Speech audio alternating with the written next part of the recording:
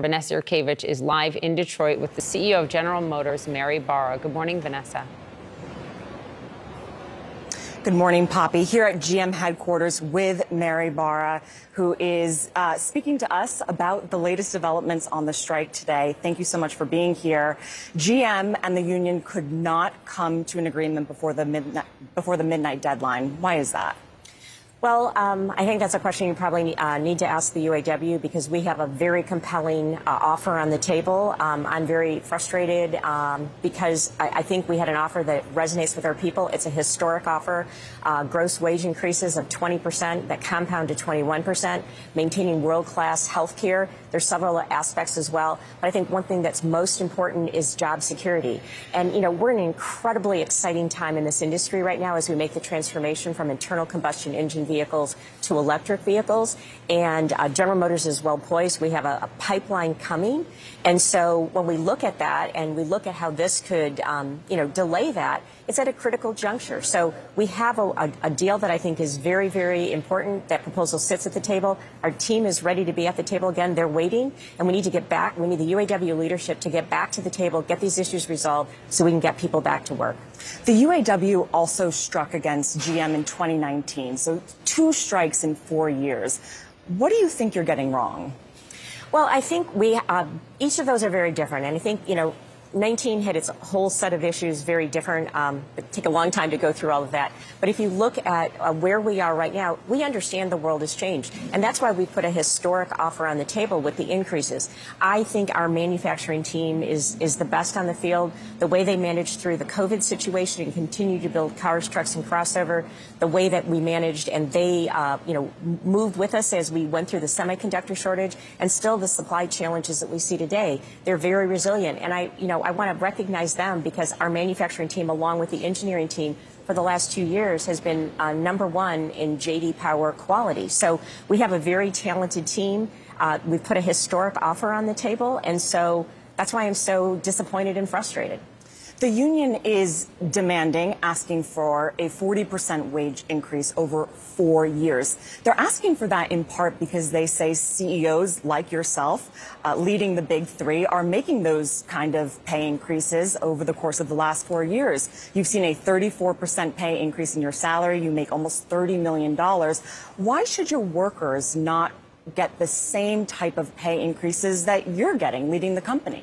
Well, if you look at compensation, my compensation, 92% of it is based on performance of the company. I think one of the strong aspects of the way our compensation for our represented employees is designed is not only are we putting a 20% increase on the table, we have profit sharing. So when the company does well, everyone does well. And for the last several years, that's resulted in record profit sharing for our represented employees. And I think you have to look at the whole compensation package, not only 20% increase in gross wage, but also the profit sharing aspect of it, world-class health care, and there's several other features. So we think we have a very competitive offer on the table, and that's why we want to get back there and get this done.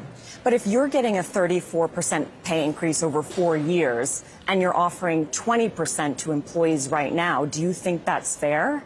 Well, I think when you look at the overall structure and the fact that 92% is based on performance, and you look at what we've been doing of sharing in the profitability when the company does well, I think we've got a very compelling offer on the table, and that's the focus I have right now. So let's talk about profits, because in 2009, GM filed for bankruptcy, was bailed out by the U.S. government. Workers made concessions to keep their jobs, to keep the company alive. Why shouldn't workers be entitled to what they gave up 15 years ago, especially since GM is making record profits right now?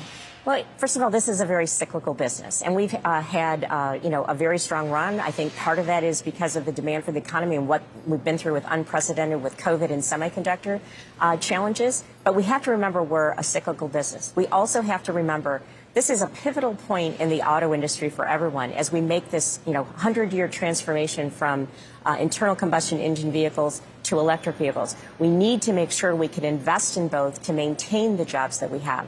And I think if you look at many aspects of the agreement, it is getting at the specific issues of some of the different challenges in different ways, because no compensation system, I think, anywhere is the same as it was, 15, 20 years ago. So we have to look at where we are. We have to look at the future. And at General Motors, we want to recognize the hard work of our manufacturing employees. We have a historic deal on the table over the best economics in over 115 years.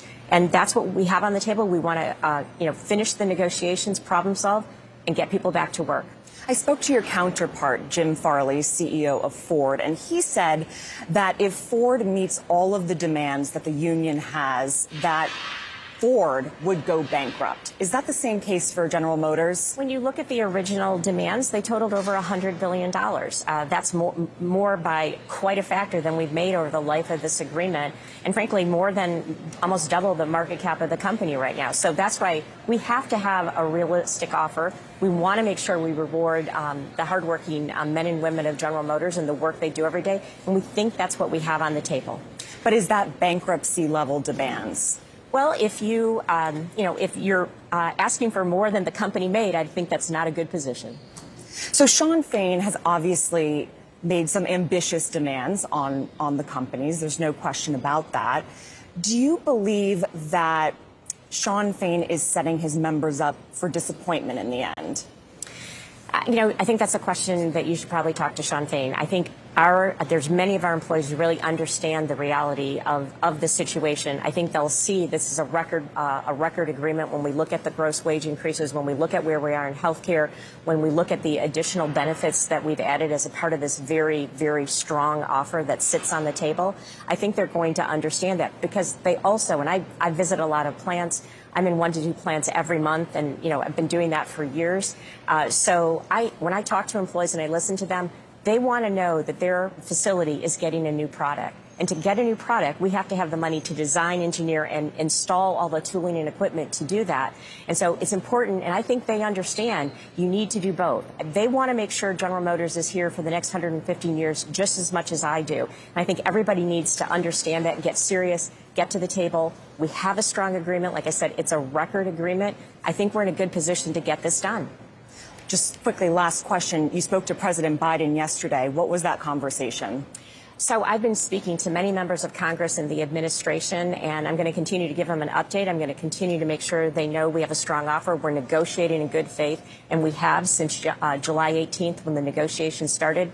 We've been given over 1,000 demands, and we have to talk about each and every one of those. So we're doing the work. We want to get people back to work. Again, I think we have the best manufacturing team on the field right now, and we're at an exciting juncture. We need to get people back to work so we can maintain our GM momentum and win and keep our position of selling more vehicles in this country than anyone else. And we think we can grow with the EV portfolio we have on top of our internal combustion engine. So, we're going to keep keeping everybody up to speed. But the most important is to get the UAW leadership back to the table so we can get this resolved.